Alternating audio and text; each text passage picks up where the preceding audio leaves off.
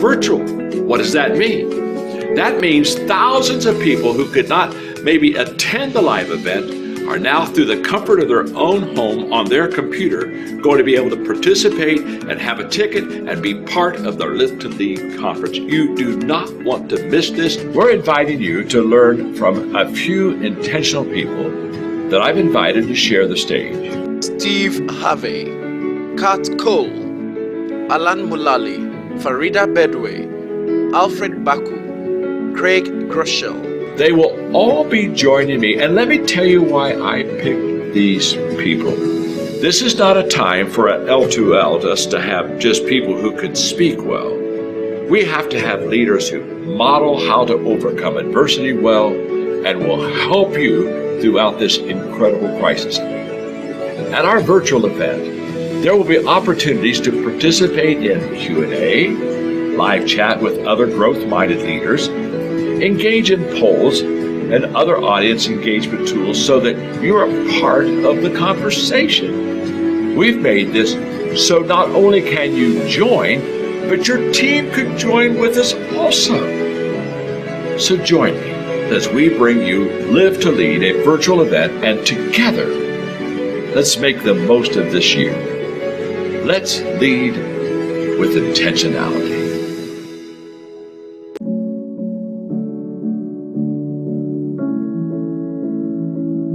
Step into leadership. Let me ask you a question. Have you ever experienced something so wonderful that you just wish that you could involve more of your friends into that experience?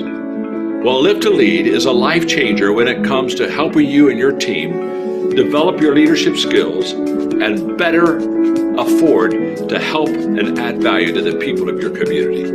And what's exciting is, I know how good it is, and this year for the very first time we're going virtual. What does that mean? That means thousands of people who could not maybe attend the live event are now, through the comfort of their own home on their computer, going to be able to participate and have a ticket and be part of the Live to Lead conference. You do not want to miss this. We're inviting you to learn from a few intentional people that I've invited to share the stage. Steve Harvey, Kat Cole, Alan Mulally, Farida Bedway, Alfred Baku, Craig Groeschel. They will all be joining me, and let me tell you why I picked these people. This is not a time for an L2L, just to have just people who can speak well. We have to have leaders who model how to overcome adversity well and will help you throughout this incredible crisis. At our virtual event, there will be opportunities to participate in Q&A, live chat with other growth-minded leaders, engage in polls and other audience engagement tools so that you're a part of the conversation. We've made this so not only can you join, but your team could join with us also. So join me as we bring you Live to Lead, a virtual event, and together, let's make the most of this year. Let's lead with intentionality.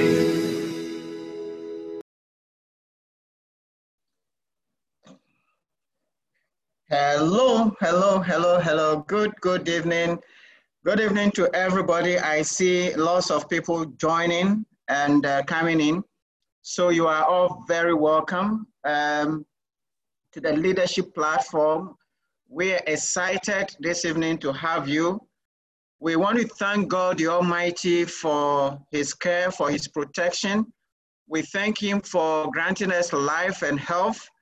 We thank God for giving us the opportunity to influence and impact the world. We thank God for this platform where we can learn and share and grow together.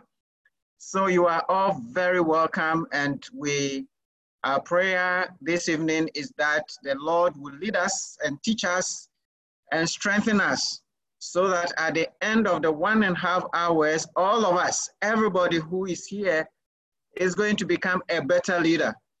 So thank you for making the time and spending part of your Saturday evening with us. We have been having this platform for several weeks now, and we keep growing, and we thank all of you. Those of you who are joining for several times, you are welcome, and we thank you. Just introduce yourself in the chat box by giving us your name and where you are coming from. We would appreciate knowing you better. You can also interact with us in the chat box as we go along. If there are ideas that are being shared that you share, feel free to type it into the box. If you have, you're enjoying something, type it. If you agree with something, type it. If you have some other ideas, please type it in the chat box. We are all learning together so that we would become better people. If you have questions, please type it in the Q&A section. If you put your questions in the chat box, we may miss it, even though we'll try to capture as much of your comments as possible in the chat box. So you are all very, very welcome. This evening, we have a very important subject to discuss. On this platform, we are looking at this subject from the leadership perspective. Leadership is influence, your ability to get people to follow you and to change in a positive way, hopefully. And there's a debate about where leaders come from and so on. And we know that all of us come from a home. And the home is a unit of our society. All of us were born into one home or the other. And we wonder why some people lead the way they lead, why some people lead very well, whilst others lead in a way that is disastrous. Why are some people so selfish in their leadership? Why are some so generous? What are some of the factors that affect leadership? And there are millions of them if you go through the books. But one important aspect is the home from which we all grow. So we are going to focus on that. And this evening, we cannot have a better person to lead us than the speaker that we have announced. And he's going to speak to us for between 20 and 30 minutes. And then we would have 40 minutes to be able to ask questions and interact. And as we interact, I want all of you also to think about our major conference that is coming, our leadership conference coming on this next Friday, the 9th of October. Live to Lead is an international conference. From the statistics we are getting from the 300 sites across the world, over 600,000 people have already registered to participate in this Live to Lead. It's going to be big, it's going to be great, it's going to be uplifting, so we encourage you to sign up. It's only $79. As leaders, you have to invest in yourself. Please let us invest in our growth. You will never regret it, and you will always want to come back. Major corporations are sponsoring a number of their people. Some companies have sponsored 70 people, some 60 people, some 20. So we encourage you to speak to your leaders, your companies, your church people to sponsor leaders and young people. If you can pay for some young people, please do, and let them enjoy and experience Live to Lead. We have for this evening a very able person. Amos Kevin Annan, I met him for the first time when I launched Live to Lead in Ghana and was going around trying to get people to come and join Live to Lead. So I visited one of the Pentecost International Worship Centers and I did a small speech to the church. And after that, I was introduced to Amos and we had a little chat. And he mentioned to me, Dr. Pebi, and from there we have kept contact. And I followed him from afar before then on TV, listening to his, contributions and discussions on family life and marriage and parenting. And I've been one of his followers for some time before we met. Amos is a licensed youth minister. and the Deputy Youth Director of the Church of Pentecost for several years, since 2004. He's also an elder of the Church of Pentecost, but he's more than the Church of Pentecost. He's for Ghana. He's a counselor also at the university, Pentecost University, but he's a registered, a respected voice on youth and relational matters in this country and beyond. He's a certified coach and counselor and has been consulting and doing this for over 30 years. So he has a lot of experience behind him, and in the process has written 3 books: Becoming Beauty to the Glory of God, Matters of the Heart, and Doing Dating Decently. You want to get some of these books and read. I haven't read them yet. Amos, promise that you give me copies. I'll read them. Thank you very much. Amos is, likes to be described as a healthy homes advocate. He organizes the singles in 3 dimensions, and he also organizes the Creative Couples Conclave, which are annual events for young people and married people to learn and to bond.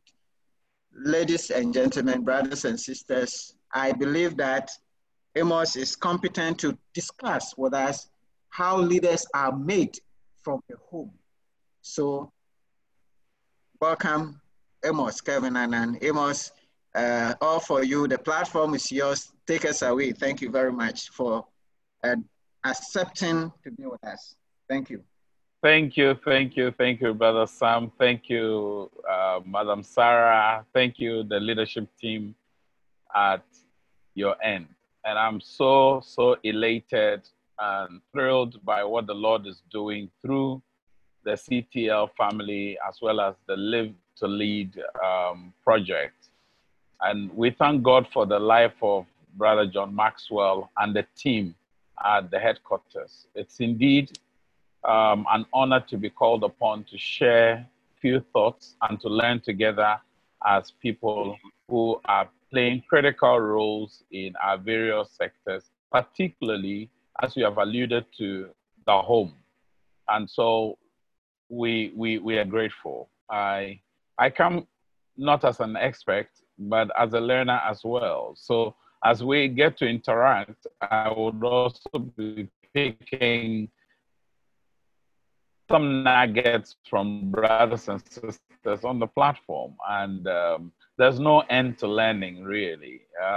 So you're all welcome to home. And home is where we all belong. And I have requested kindly of our brother to be sharing the slides as I go along. Now, all of us, like you rightly said, have come from a home. And when I was invited to speak to this subject, I was looking at what really it is that we could share with the people who will be sharing this platform with us.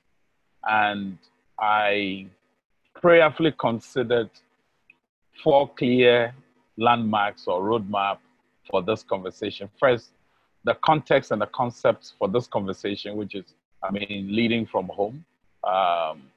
Secondly, some considerations that inform the nature of the conversation I'm going to be having with your people. And thirdly, calling on us to look at some of the commitments that we need to really look at beyond this conversation, because the conversation, yes, it is, but beyond the conversation itself, there are some specific duties that will be required of us. And finally, place a clarion call to duty as would be appropriate. One of my mentors, Billy Graham, who passed away, called into eternal glory last year, made a profound statement. He says, I believe the home and marriage is the foundation of our society and must be protected. When you look around, it's like the time of Nehemiah. When Nehemiah was in the comfort in the palace, it's striking to see how Nehemiah, whilst there enjoying all the largesse and all the privileges that he could be exposed to, one time requested to know the state of where he had come from, which was Jerusalem. And the story was told him that the state of Jerusalem was not what he had always known it to be. It was not a pleasant place any longer because the walls were collapsing, the foundations had been compromised, and all the things that had occurred. So Nehemiah set himself to rebuild the walls of Jerusalem.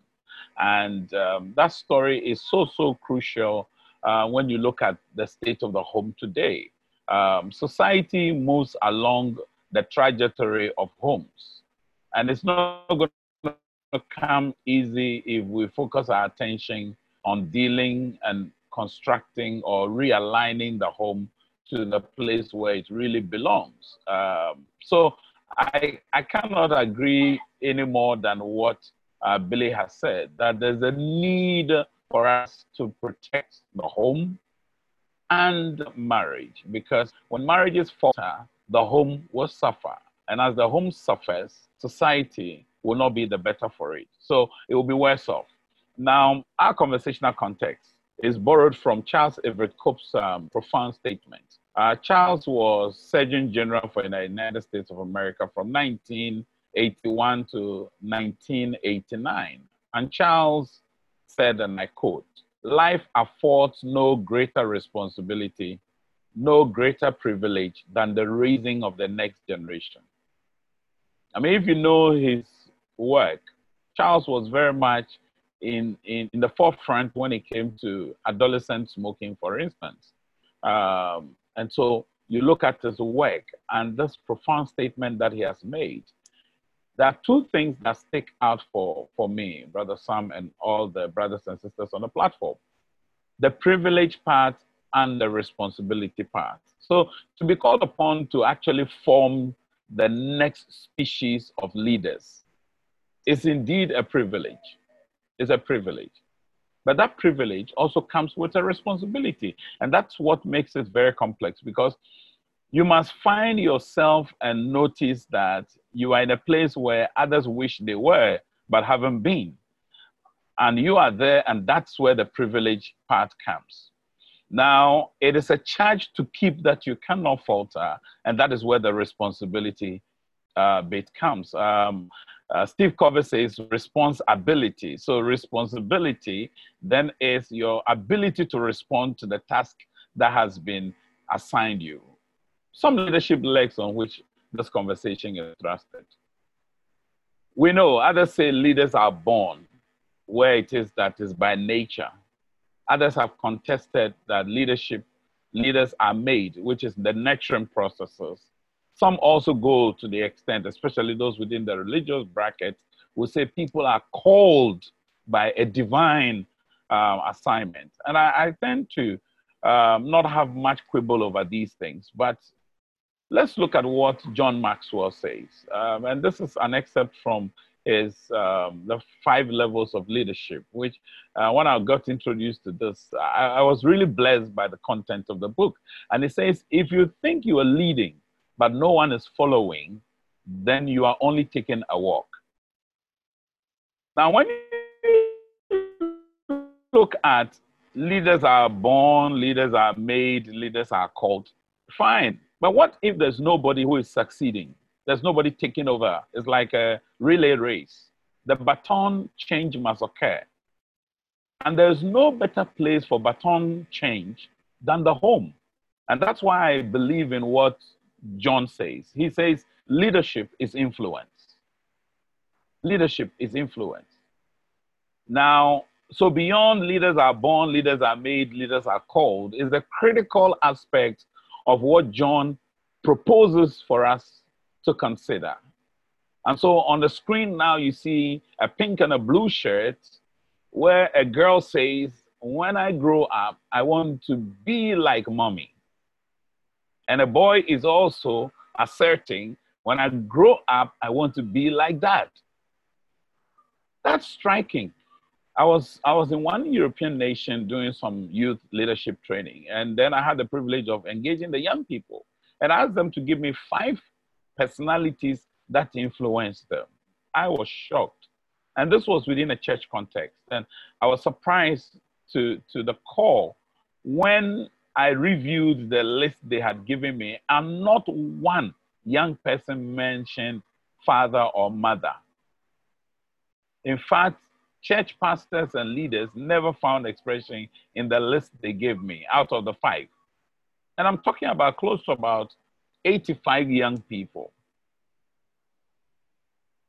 If indeed leadership we have all come to appreciate has an overarching presence in the influence we bring to bear on our children, then we should ask ourselves the critical question.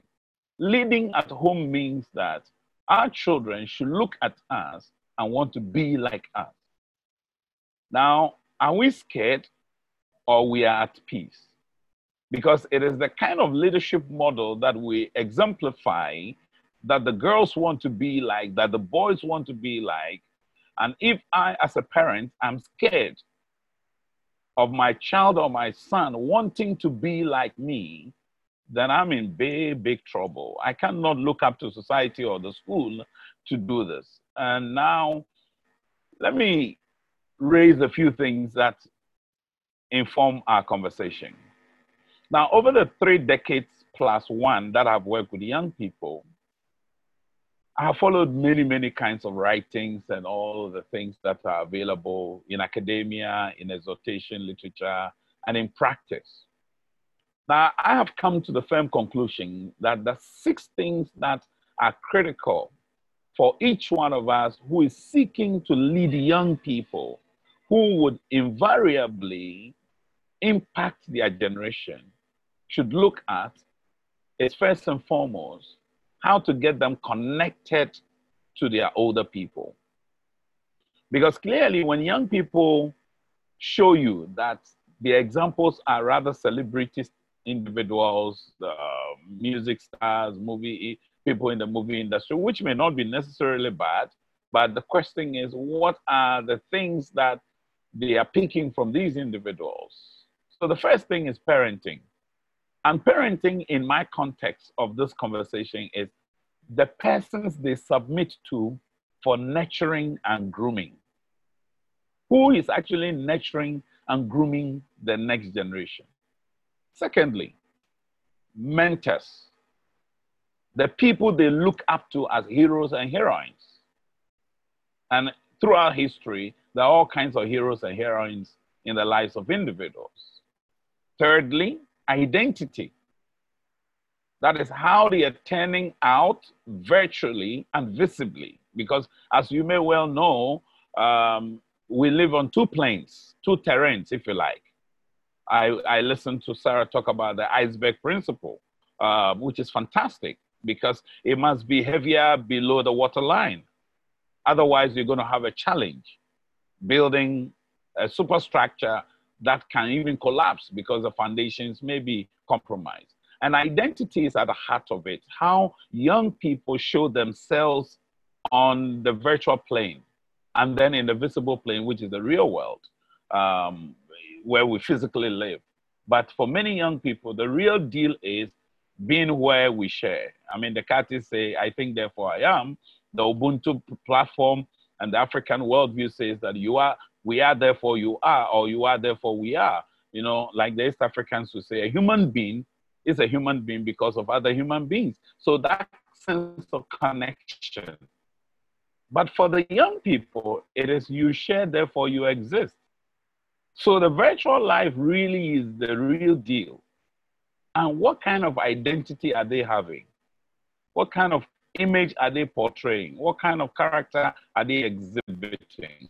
And those are very, very important things out there. Then the 4th one is the values. You know, the belief systems that regulate their behavior. Because if the things they believe are negative, are awful, it will turn out that their behavior will be negative and awful. It's like computer system, garbage in, garbage out, giggle, as we've been told. The 5th one has to do with their priorities. What are the things that mean so much to the young people? So if you're seeking to actually connect with this disconnected generation who are actually outsourcing these things from the home, There's a need for us to look at our own priorities as adults, our own priorities as parents, our own priorities as caregivers, guardians, and what have you. And finally, morals, what they consider as normal. You see, there's a whole debate about whether or not we should go A or B, but at the heart of it is when normal looks boring, abnormal looks attractive. And so there's a need for us to get our parenting priority right, guardianship priority right. And priority is key because it's like the economists will say, your scale of preference. You arrange your things in order of which one is meritorious to you. And I found this statement somewhere whose author I'm not too sure. He says, the job of a parent is to help his or her children come to know themselves, grow to like themselves, and find satisfaction in being themselves. Now, because this is the individual who ultimately is going to influence the dynamics of society. Now, the job description as has been prescribed here, for me, is fantastic. Many young men and women that I have engaged with over the last 3 decades of my life have not actually discovered who they are as image bearers of the Creator. And so they are living a borrowed life, or a facade, or a small screen, or a screensaver, as they say it in the computer world today. And so at the heart of it is how parents can help the child know who they are. Secondly, they must appreciate who they are. They must not regret who they are. Those of you on the platform, if you haven't read the book titled The Child Called It, I will recommend that book strongly to each one of you. The Child Called It. Young people must not reject themselves. We've got to groom them to come to a place where they actually accept themselves and not reject themselves. And when they do not reject themselves, they find satisfaction in who they are. And that will lead to many, many, many things. So at the heart of the home are these things. First and foremost, home is where our story begins. So every human being, including those of us on the platform right now, we have a story, and our story began from somewhere. And we should ask ourselves the question, what is the nature of our story? It is also the place which is not just a building, a construction, but it's also a feeling. I learned this in a project I undertook in Haiti, where we had, working with a Swedish-based NGO, we had taken young people off the street and placed them in shelters. And these young boys ran back to the streets when they only had a chip box. And when myself and my colleague were sent there to go and investigate what was accounting, because huge sums of money was invested in that project, and yet they had gone back to the street. And so we discovered that the young people at that time preferred the street because they found the street to be more homely than the shelter. That's what's scary. So home is not a place, it's actually a feeling, it's an atmosphere, it's a condition. It's far more than a structure. It's the entire ecosystem that exists in a place. Now, and true, we have said it. I mean, our forebears said it, that there's no place like home. And indeed, you may find a substitute to home, but home is more than just a place we go to sleep. And so some indicators of the home and how it shapes young people. Home is where love resides. We should ask ourselves, is there love in our home? Are we loving each other? Are we saying it? Are we showing it? Are we living it? Are we practically transferring that? Because a lot of the young people I see who don't have self-love and are self-destructing, they are in settings where there's no love, if at all, it's not told to them. Secondly, is where we learn lessons. What lessons are the young people picking on what it means to be a human being, what it means to be a citizen, what it means to be a person of faith, what it means to be productive, what it means to be a person who has moral turpitude, what does it mean to be compassionate, what does it mean to be excellent. All those things, they are lessons that they are learning. And there's nowhere they would learn this better than looking up to their older people. Home is also where memories are molded. It's not only lessons, but I still have memoirs in my mind. I reminisce sometimes growing up as a child. And the memories that are living on in my mind as a young person, I still look at them and I'm surprised some of the things that I still need, even now at age 50 plus. Also, home is where legends live legacies. And so leadership at this point in the home must pay attention to these four critical things: love, lessons being learned, memories being molded, and legacies being left and bequeathed to the next generation. Now, there's an African proverb that says, home is not where we live, home is where we belong. And another African proverb that says that what the child says, he has heard at home. Now, so when I meet a child and they're saying some things, I have to now gauge the kind of home they're coming from. And the home then shows us what it is that is going to be a precursor to what the child is exemplifying. So what will be our commitment beyond this conversation?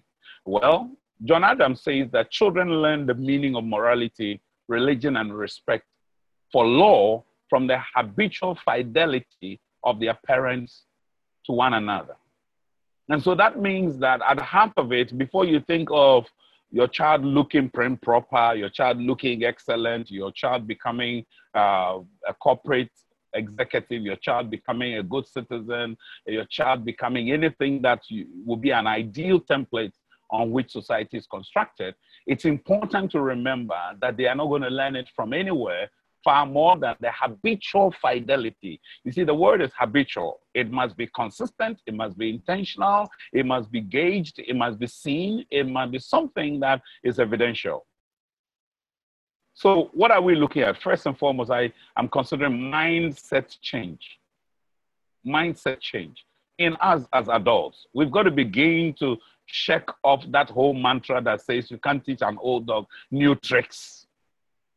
I have contested for a while now because I had a very interesting experience traveling from the Netherlands through Paris by train.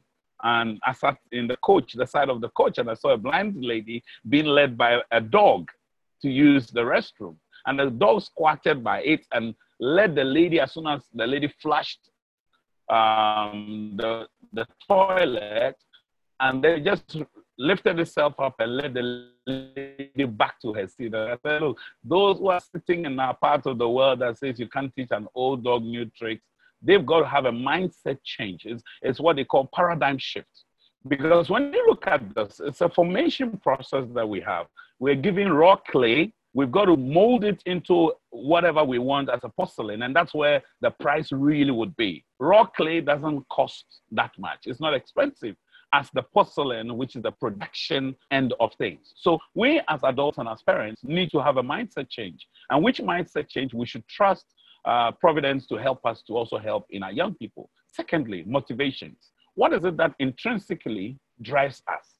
You see, a lot of motivation I see today is induced from external sources. But what is inside us that is causing us to do the things that we do? We've got to look at that. Thirdly, modeling. Modeling. Be the example that you wish to see. That's it. Be the change you want to see has been a slogan that I've heard in recent times. Then molding. Molding requires intentionality. You know, it will not always come out the way you expect, but it's important to intentionally mold. The fifth one is mentoring. Mentorship. So apprenticeship, discipleship in those religious settings, but mentoring is what we know. But in olden days, we had a lot of apprenticeship, okay? Carry somebody along with you. John says if you're walking and nobody is following after you, then you're just taking a walk. Indeed, I accept that, and I share a lot in that. Like the butterfly, look at the stages. It moves from egg to caterpillar, to the chrysalis, to adult emerges, then finally you have a butterfly. Nobody finds an egg attractive, but everybody wants a butterfly, which is the end product really. So we've got to have a mentoring process where we take them through a process. And process is what forms many things that we see around the world. And then also our own manners. What manners do we show to our young people?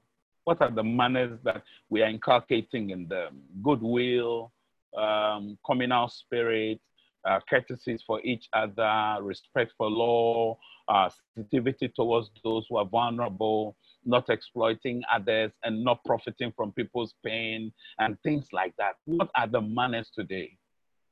You know, then we've got to look at the methodology to use. We must understand that children are very different. They may be children, they may be young people, but they are not homogeneous. And being heterogeneous means that we must have varied methodology in what we do. And finally, multiplication. You know, we've got to grow our kind. We've got to grow our kind. And I like the statement. It says, I have no greater joy than to hear of my children walking in the truth. My question to you now is, have you missed any mentoring moments? Just take a look at a father and mother teaching their children. And if you look at the warmth that is created there, mentorship is to bring people close to you, let them observe the likable traits and qualities in you, let them adapt it and fit themselves into it, and hope they can role play that when they're giving the opportunity. In conclusion, I want to place a clarion call. And the clarion call is this. The Chinese proverb that I found many years ago, which I've grown to love, it says, if righteousness enters the heart, there will be beauty in character. If there be beauty in character, there is harmony in the home. If there is harmony in the home, there'll be order in the nation. If there's order in the nation, there'll be peace in the world. So where does it start? It starts from the heart of the individual.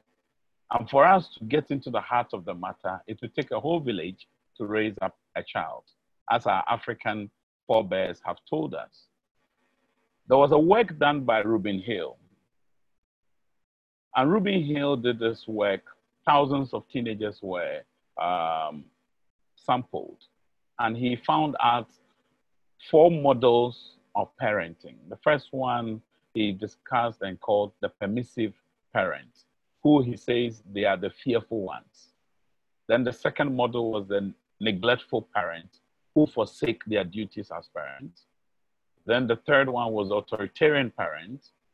These are the fighting parents. They're always fuming and fighting because they're losing something.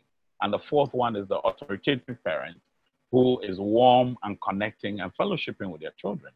Now, how does this reflect?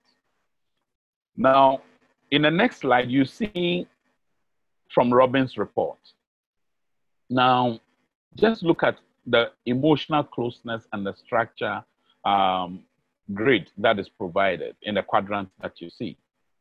Now, to the left, you see structure, 0 to 100%. So from left to right. And then from bottom up, it's also 0 to 100, which gauges the emotional connectedness of the parents. Now, when a child is the CEO of the home, the parents are seen to have leniency on structure. But you notice that the emotional connection is 100% at that point. Now, just take a look at the business CEO where the parents is lacking. They're just not there. Look at structure, 0, emotional closeness, 0. Now take a look at when the parents are legalistic and they are fighting and they are the kind who are reinforcing and insisting on stuff. Look at the emotional closeness, it's 0 up to midpoint, and then look at the aspect of structure, 100%. Then look at when the parent is loving and love dominates. Look at it. You get the structure 100% and you get the emotional connection also 100%. So what am I driving at? It means that there's a need for us, as we relate to our young people and lead them from the home, love must be the determinant. And when it is that you need help and feel overwhelmed as an adult or as a parent, I think seeking help is not a bad idea. No wonder the computer has a help button. I by the kind grace of the Almighty, have settled with three things as my motivation. First, I lead myself so that my daughters would look at how I'm leading myself. Secondly, I follow Christ Jesus. I don't force it on them. I follow Jesus. They see it and they follow me. Thirdly, I serve others. And this is at the heart of my existence and it's my reality. I want to thank you most sincerely for the opportunity to share these thoughts with your audience. And I'm eternally grateful. Thank you very much. On this, I defer to you for the interactions. Wow. Amos, thank you, thank you, thank you. Those are powerful, powerful, powerful thoughts. The home is where it all begins. And if the home does its work, eventually we are going to have peace in the world because all the nations are going to, grow together and we are going to have a very beautiful world. Thank you, Amos, for those beautiful presentations, those beautiful ideas. At this point, we are going to move to questions and answers. And guys, as I tell you all the time, this is where we learn a lot of practical lessons. This is where your specific issues are addressed. This is where you learn from others what their issues are. So I encourage you to stay with us and to learn as we address specific questions. But for those who join later, I want to once again encourage you to go to our website and to register for Live to Lead. Live to Lead is a John C. Maxwell leadership conference. It is the top of his activities, the premier Live to Lead conference.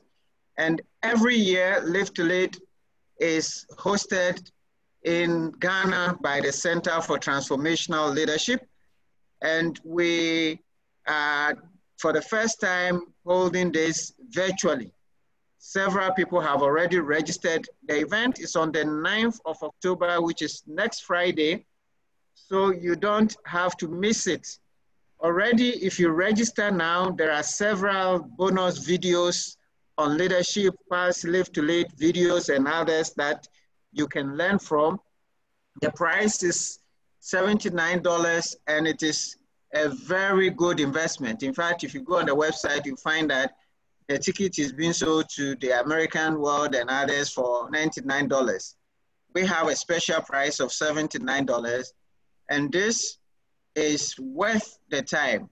We are starting at 9 and finishing at 5. John Maxwell will speak. Alan Mulally, the former CEO of Boeing and Ford, will speak. We have our own Alfred, who is the head of Goldfields Ghana, who is going to speak to us.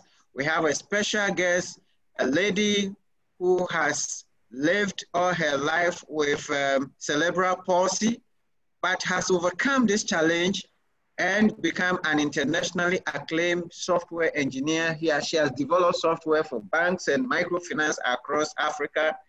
Her story is amazing and you would not want to miss it.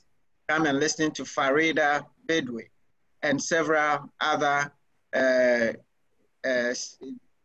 leadership experts share their experience and lessons that would actually encourage you to become a better leader.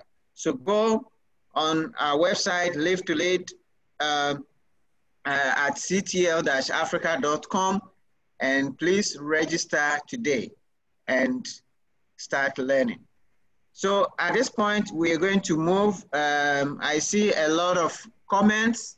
I'm profoundly honored to have shared the space tonight. That is what Amos is saying. He's happy that all of you are here with him. But there are several others who have also commented and are grateful. Great delivery. It's a blessing to be part of this. Somebody is asking if there will be a certificate. Contact us, we'll talk about that. All right, so Great ideas, wonderful presentation, privileged to be served with these great ideas. So great presentation on leadership starts from the home, simple and practical. Thank you, Amos. Those are some of the comments. Wonderful and spot on. Great delivery. Have really enjoyed this. I'm grateful. Amazing stuff. God bless you. Those are some of the comments we're getting, and very insightful. Thank you. Very useful presentation. Well done, Kevin. And many, many, many more. Now, we will move to the questions. And Amos, the first question here is, when normal looks boring, the abnormal becomes attractive, as you said. Question, how do we consistently ensure that the normal does not become boring? And that is a question from Yao Adom Boateng. I know him to be the CEO of INSEA. And that is his question. Right. And let me take one more so that you can answer them. Okay. Sam, the statement, home is not a place but a feeling, is so true, judging from the fact that every host of the house tells his or her guests to feel at home. Oh, okay, so that's a comment. So it's to affirm that they agree. So when people come, you say feel at home. So home is a feeling. Where do I get the book, The Child Called It? So that's a question. Where can people get that book? The next question is, so we have two questions. Let me add this one. Please, what will children who refuse to heed to parents' advice or teachings, but go wayward, be termed? Normally, mothers are blamed for it, yet some really did their best, but the child won't. All right, so those are the questions, Amos, and please address them and let's. Thank you. Yeah. Thank you for, Yao, thank you for your question. I think that I want to strongly recommend that we stay consistent with what is normal, what is seen to be excellent, what is seen to be the example, the way to go. Because the moment we shift from the way to go, our children or the young people who are looking up to us get confused. So there will be the distortion of what it is that we are expecting of them to do.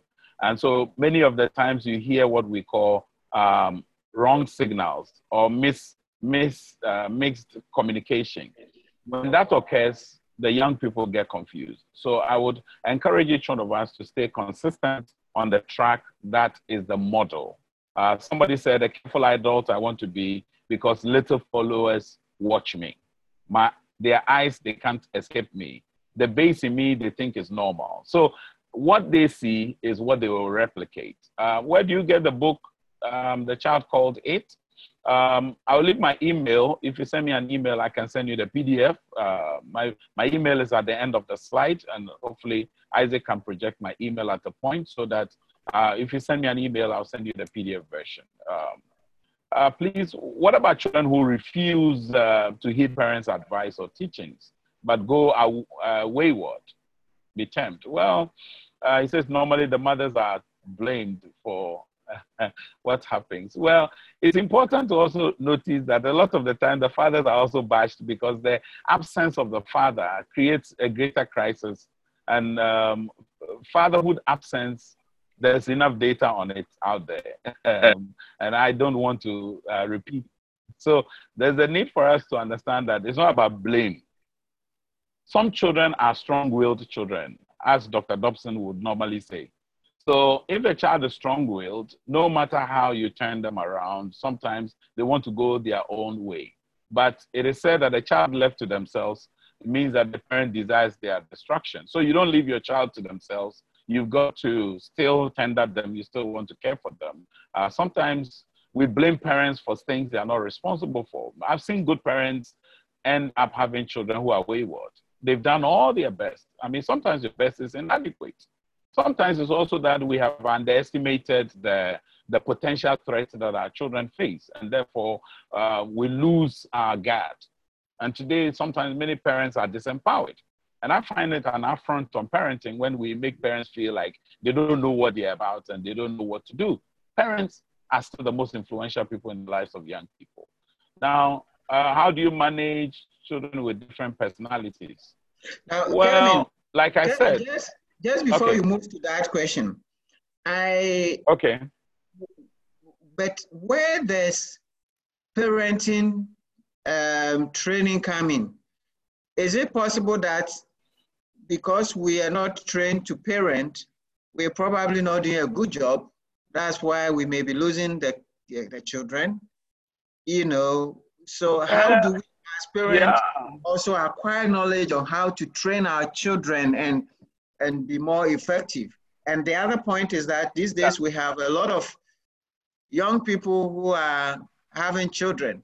So you have a child with a child. How does a child train up a child? How do you address those things? All right, okay. I think that follow-up is a very legitimate one to add. Well, you see, let's take children having children. By definition, a child is anybody below 18, isn't it? That's the legal definition. But I see that there are a lot more older people who are acting childishly because they are refusing to take responsibility for what they themselves do, which is the first indication of childishness. There's a big difference between being childlike and being childish. Unfortunately, in our part of the world, many people confuse the two to be the same, but they are distinguishing factors.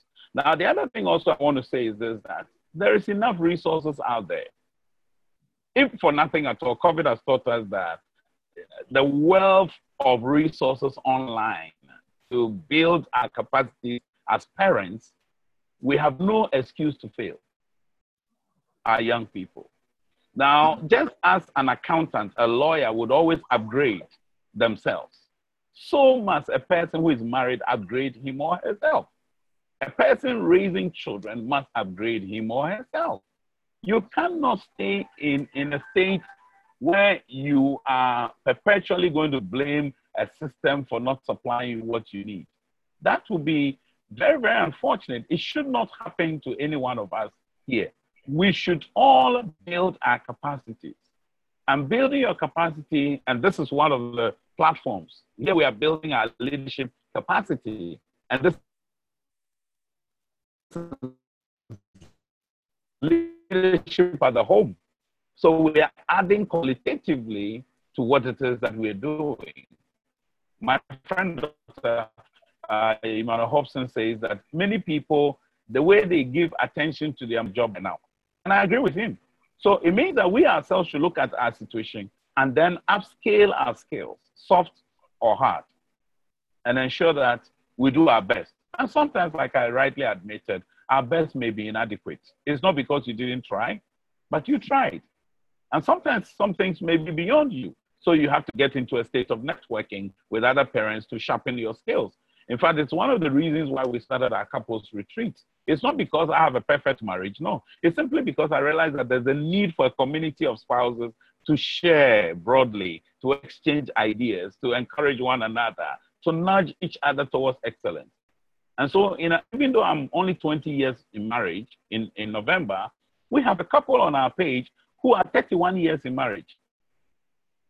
Why are they there? They're great inspiration to those who are 1 year in marriage, 6 months in marriage, and we build it on and we leverage on our small successes without losing track of that. And so for me, that's my recommendation. Nobody should let anything be lost on you. Every little success is indeed an example to leverage upon, and it's a best practice. All right, thank you so much. I think at a point you probably will have to share with us how do we join the couples conference. Yes. So we move on to the next question, which is how do you manage children with different personalities And the other one is, in your absence as a parent, probably due to work schedule, what measures can you put in place for you to still win the love of your children? So those are the next two questions for you. I mean, that's an awesome one. I mean, the one from Galaxy J4. I will come to Jerry Boachi's own as well. Now, the issue of winning at work without losing at love is key.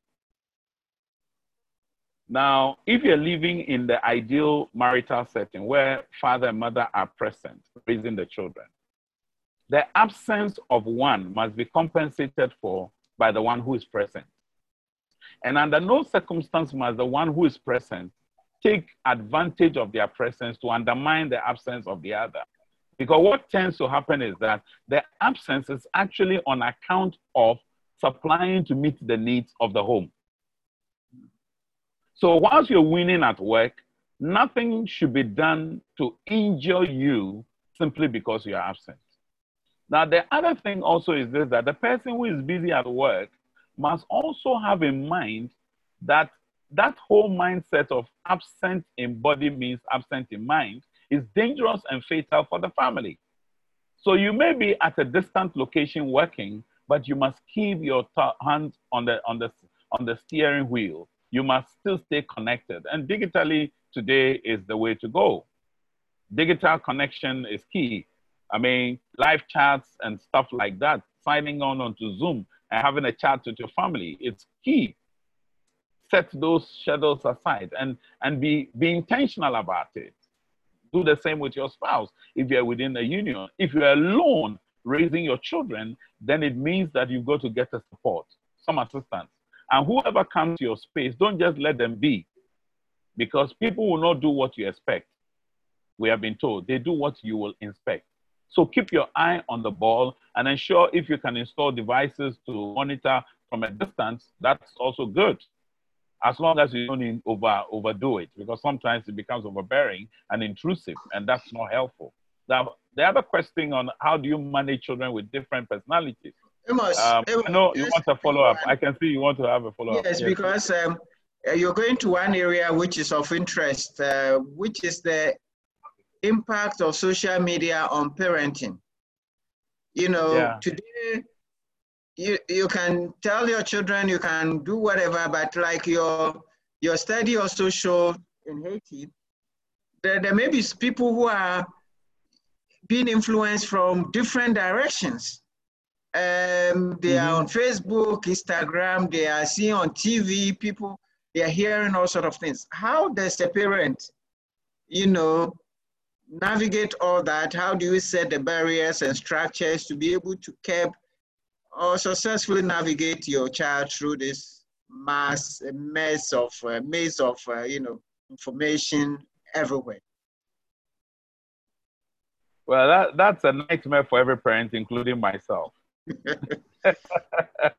So there's no magic wand in this matter that gives you instant results. What we all need to do is we're all learning on the job. So first and foremost, what I do is to do a Google search of myself from time to time.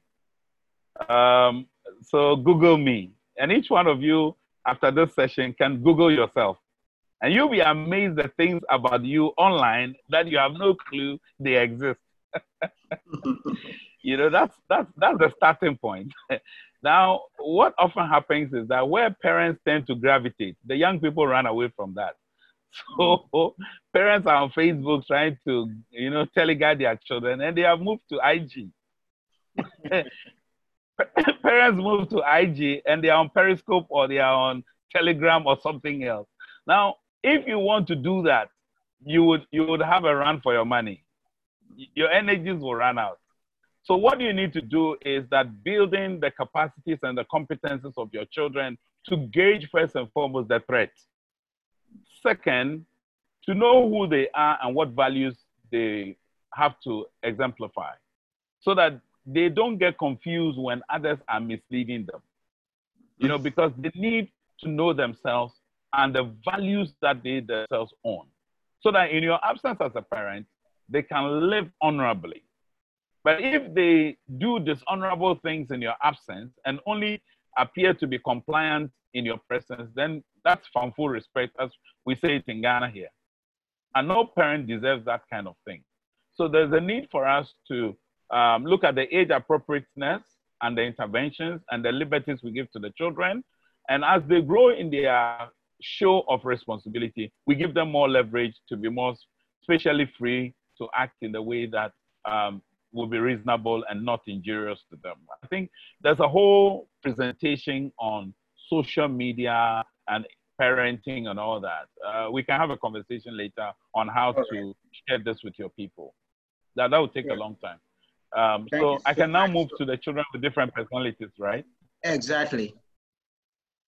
All right, okay. Now, just as we are, as adults are different from each other, I mean, the fingers on your hand are not the same. So it would be with your children. Some children are very outgoing, others are indoorsy. I mean, for instance, my younger brother who comes after me could be in the house for 2 weeks and not step out and he'll be comfortable. I'll get sick. It's only in recent times that I took a course. 20 hours. I took a course on solitude, silence, stillness, you know, that I have cherished the ability to stay still and not feel, you know, disrupt. So we should look at our children. Every child comes with a different fabric. They are made differently. They think differently. They interpret things differently. So there's a need for the parent to know how different their children are. That's the first thing. Secondly, what may hurt one child may actually be an incentive for the other. So you as a parent would also have to watch that. Now, some children can take a scold. You scold them and they are fine. Others, scolding will kill their initiative. So we as parents need to observe these different traits. And there's a book titled Understanding How People Misunderstand You. I mean, it's a great resource I would recommend to anybody on the platform because it helps you to first understand yourself as a person, and then understand how others also operate. The challenge is sometimes we're afraid our children are not exactly thinking like us, but it is not possible. It will be unreasonable to go that route, and you'll be frustrated as a parent. Good. Thank you so much. I think that is a big area. One of these days, we'll talk about the different personalities and the leadership, you know, dimensions. Now, the next question is a child who insists to have his or her own way, no matter what you do to him or her. Please, how do you handle such a child? That's the first one. Two, the next question, I believe normality flows with the tide era. We are not in normal times, courtesy COVID-19. Is it not normal to protect ourselves and observe all protocols when we are faced with what we are going through? I think currently something is missing. What really makes it not normal? As I see a lot of things, internet usage, cashless society, etc., as normal. Your ideas. I'm not sure I get that question very well. I think I have a fair idea what he's trying to drive at. All right. Okay. Well, I mean, the whole concept of a new normal is the reality. I mean, I had always seen on flights persons from Middle East and Asia wearing nose masks because of the SARS. I remember one time going to Venice, and the entire flight that landed from Philippines or so had people, and I was scared. I was like, what's happening? They were all in face masks. I never, ever in my faintest of thoughts imagine that the time will come where I'm stepping out of my home and among the accessories I must have is a face mask. You know, Dr. Tabo once made a remark. He says, when change comes and you refuse to change, change will change you against your will and you will change crying. That's true. And many of us have seen the change. We are resisting the change. And pretty soon we'll be compelled to change along the line. And that will be fatality coming our way. So yes, the internet has come. We must use it reasonably. We must use it in ways that will not be injurious to us. We need to understand that not everything on the internet is savory for our consumption.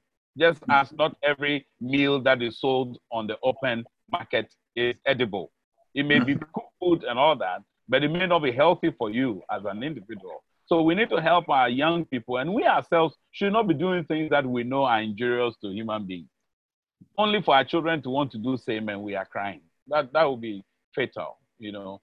I remember when I was in Kenya once where they had introduced the mobile system for people to check the stock market rates of maize and stuff on the farm. These were being introduced to farmers. And there was a hullabaloo that, oh, these are illiterate, they are not educated. Why do you spend time doing this? And today, it's become a pattern.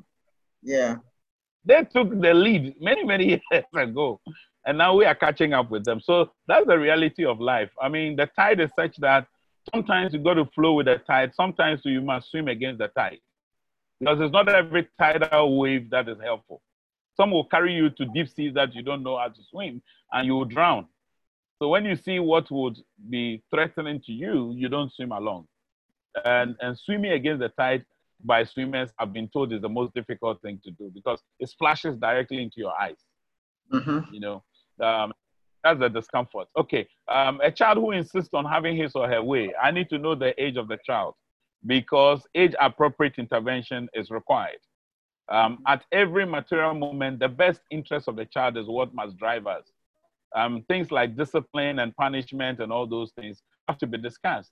What disciplinary measures are appropriate for, say, under 5-year-old child? What disciplinary measures will be appropriate for a teen or a post-teen? So you've got to also know that there are varied interventions, but at the heart of it must be the best interest of the child, not necessarily protecting your image as a parent, which is often my fault. Because I'm a public communicator, people are looking up to me. So when my children are behaving, I say to them, you see, you know what you're doing. You're putting me in harm's way. I'm sure there will be more than one person on the platform who has that struggle just like myself. Okay, so I'm told it's under 5 years. If they're under 5 years, it means that parental control must be asserted, parental authority must be asserted, but we must also teach them how to negotiate. Yeah. So we must, there's a whole principle which is taught. I did a series for SOS some years back on positive discipline. If you take my email, we can have a conversation on positive discipline. It's a disciplinary measure that it's not high-handed, it's negotiable. And 5 years, they are speaking. They may not speak like an adult, but they have their own language pattern. They are reasonable. We can help them to reason along the lines of their age. And they know what is injurious, what is not safe, and what is not helpful. So we should guide the 5-year-old child to see. I was watching a video recently, which a friend sent to me, of a father who was busy on his phone, and his baby in the cot nearly fell and tumbled over from the cot. And he dropped his phone and held his child. I found that's amazing drive of a parent, you know, to throw away your phone just to save your child. That tells us that we now need to reprioritize.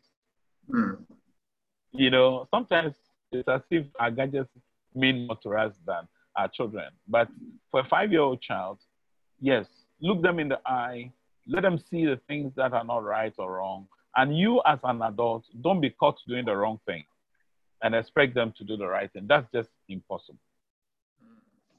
Thank you. Then last question relate to that.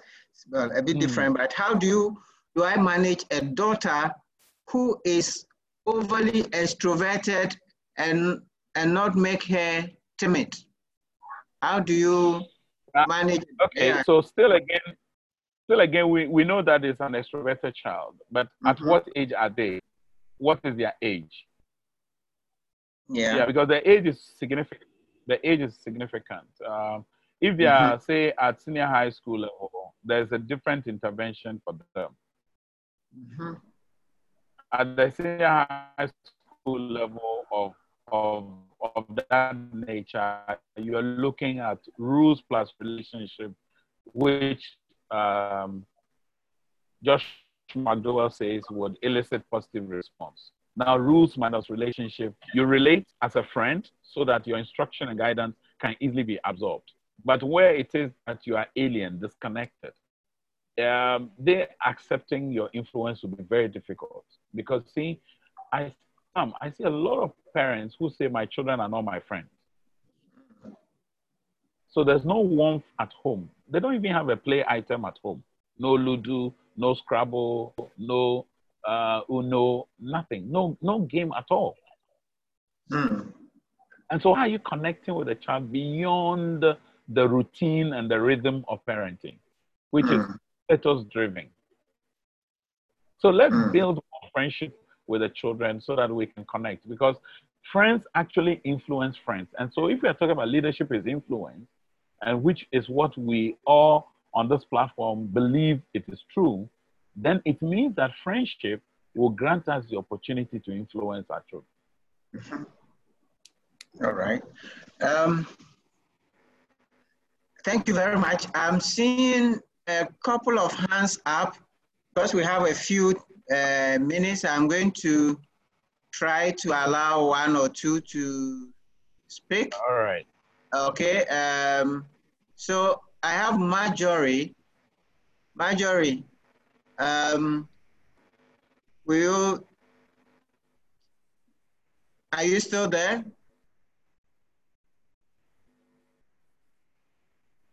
Okay. Hello. Yes, hi, Marjorie, I saw your hand up. Will you want to share why your hand was up, or was just a mistake?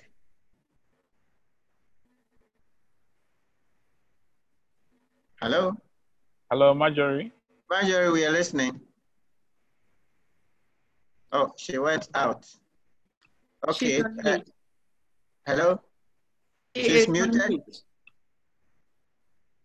Okay, now we have Cynthia Martinson. Cynthia, your hand is up. You want to say something?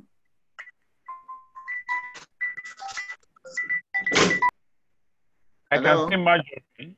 I can see Marjorie trying to come on, but not able to talk. Cynthia? Uh-oh. What's going on here? I think okay. There's some network. It sounds to me that there's some network challenge. There must be. I'm seeing William Odro. William, will you want to try? William, you are muted.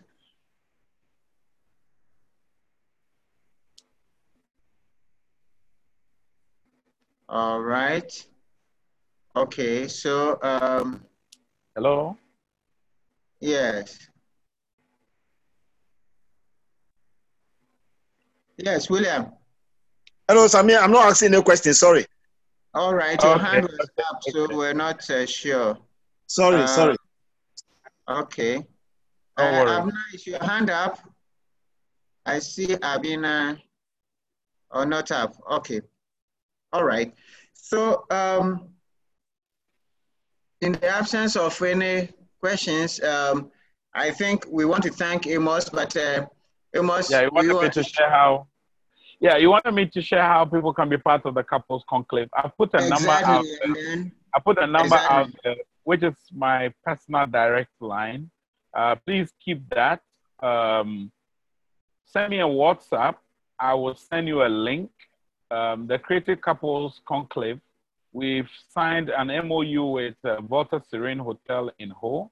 And for the next 2 years, we are going to be having our retreats there. The next edition of our retreat, which just ended 2 weeks ago, would be the 29th of April to the 2nd of May. 29th of April to the 2nd of May.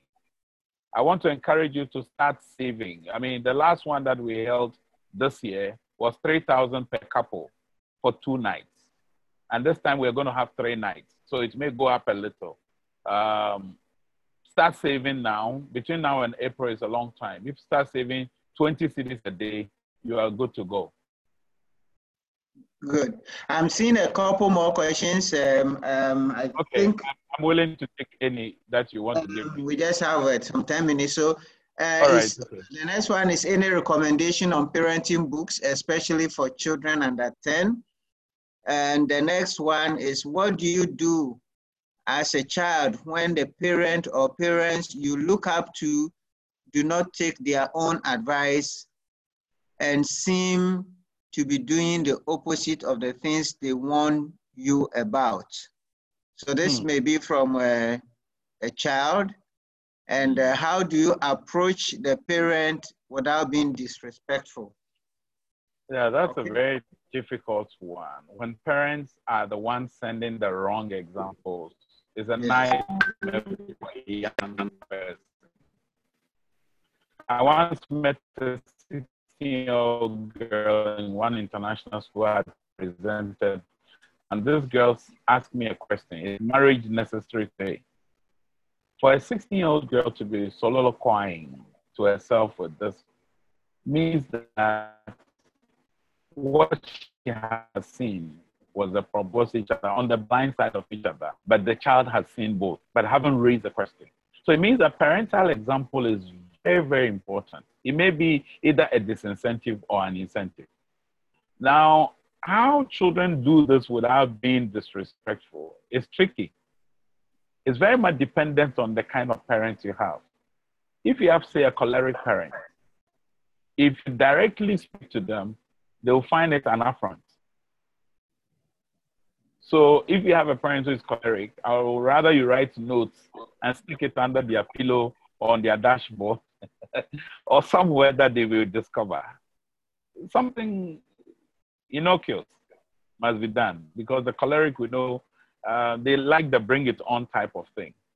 Now, if your parents say is a sanguine type, then they'll be inclined towards a conversation. So when they are in their heat of moments where they're excited, just join them. If they love their football or want to watch some telenovela, you just sit there alongside and you're having a chat as you're watching. Then you say, oh, well, you know, I have this thing I wanted to ask you about. Just pose it in a question form. Or create a storyline, which may not be directly related to them, and try to get their answer. But when you do it directly, many parents will feel very uncomfortable, and then that's where the disrespectful tendency will come out. Recommendations, yes, there are several of them. But again, I can't make a list on the page right now. But if you get in touch with me, either by my number or by email, I would share some resources with you. I have a number of PDFs that I can share with you. But one that I would really recommend is Gary Chapman's Love Languages. It's a great resource. Sean Covey also has a very good book, 7 Habits of Highly Effective Teenagers. I mean, once they're at age 10, let them read those kinds of books. It will help them. And for you as a parent, you could get Chip Ingram's book on effective parenting in a defective world. Effective parenting in a defective world. Chuck Swindoll also has a whole collection on parenting, surviving through, from surviving to thriving. That's also something that you can look at. There are quite a number of them. I would later engage you. If you don't mind, you can get in touch. I can give you a whole array of list of resources. And then Pew Research also is there. Pew, P-E-W. They also do a lot of research. So you could go there and do some reading on some of their new writings on young people. There's a gentleman by the name Walt Miller. Walt Miller runs the Center for Parent Education, for instance. He's more into the digital technology, music, movies, and how they influence our young people. You could read some of his writings. It's excellent. I mean, he wrote Understanding Today's Youth Culture. Patricia Hirsch also has A Tribe Apart. It's a good book to read as a parent. It helps you to understand today's adolescents. And If there's any way to know what really our children are looking at, first look at the TV titles they are watching, the magazines they want to read, the storylines they tell you about, the heroes and heroines they mention oftentimes, and the people they quote most of the time. If you want to be a student of youth culture, these are things you want to look at because it gives you an idea of the influences in their lives so that you can do a background check of those individuals and then you can be in a better position to guide them. All right, thank you so much. Well, I believe we have learned so much this evening. You want to share your closing remarks with us, Amos? Thank you. Thank you, Brother Sam, Sister Sarah, and the team at CTL. I've really enjoyed every bit of this exchanges. And I consider it a profound honor you asking me to be part of this. So thank you most sincerely. And we will do everything we can do in our strength and within the grace giving us to push this leadership platform and what you're offering to the people that are within my scope of influence. And now, as a big concern that I have, I pray that each one of us will leave here asking ourselves 3 questions. First, what is it that I'm doing that will injure my leadership at home? Secondly, what is it that I am not doing that will help my leadership at home, which I need to start? And finally, what conversations must I have if I want to leave legacies to the next generation? These 3 questions, I believe, should position us rightly to lead at home. And as the home goes, so would habits, so would habitation, so would the neighborhood, so would the country, so would the office be, cascading down to the rest of the world. Thank you once again. I'm profoundly honored. Hello, Brother Sam. Yes. In the end, I think you were breaking off at the end. Oh, my apologies. Yes, but I think it's the internet. So I think we got almost everything. So we want to thank you once again. Sam, 1 minute. Yes. Somebody's talking about being married before he joins. We have singles in 3D. Singles in 3D is singles in dating, singles in decision making, and singles in dilemma. That's why it's called singles in 3D. So we address the categories of singles in that stage, and you have a space in that direction. When is that one too? That one will be next year. This year we are not doing an event because of the COVID restrictions. Yeah, COVID, yeah. Large gathering. But hopefully next year we'll roll out our packages, which will be a hangout, a day out, sightseeing for singles, so that they can connect. Because when singles mingle, they connect, and as they connect, you know, the rest becomes history. We know the rest. All right, ladies and gentlemen, I think by the grace of God, we have had good lessons. We want to give thanks to Amos, but more importantly, give thanks to the Almighty God for guiding us through these lessons. May His name be honored, and may we, in our respective ways, help to grow better leaders from our home, for our country, for our world. May God bless all of us, and may we all have a very good night. Thank you all for being a part. We love you. We want to encourage you to grow as leaders. Next week, we will not have the leadership platform because we're having Live to Lead on the 9th. So we'll skip the 10th, and then you will join back on the 17th for another interesting platform discussion.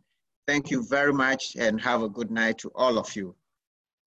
Bye-bye, and thank you, Uncle Amos. Bless you too. Bless you too. And regards to everybody out there. Thank you. Send your message, Brother Sam. All right, thank you so much. Step into leadership. Let me ask you a question. Have you ever experienced something so wonderful that you just wish that you could involve more of your friends into that experience. Well, Live to Lead is a life changer when it comes to helping you and your team develop your leadership skills and better afford to help and add value to the people of your community. And what's exciting is, I know how good it is, and this year for the very first time we're going virtual. What does that mean? That means thousands of people who could not maybe attend the live event are now, through the comfort of their own home on their computer, going to be able to participate and have a ticket and be part of the Live to Lead conference. You do not want to miss this. We're inviting you to learn from a few intentional people that I've invited to share the stage. Steve Harvey, Kat Cole, Alan Mulally, Farida Bedway, Alfred Baku, Craig Groeschel. They will all be joining me, and let me tell you why I picked these people. This is not a time for an L2L, just to have just people who can speak well. We have to have leaders who model how to overcome adversity well and will help you throughout this incredible crisis. At our virtual event, there will be opportunities to participate in Q&A, live chat with other growth-minded leaders, engage in polls and other audience engagement tools so that you're a part of the conversation. We've made this so not only can you join, but your team could join with us also. So join me as we bring you Live to Lead, a virtual event, and together, let's make the most of this year. Let's lead with intentionality.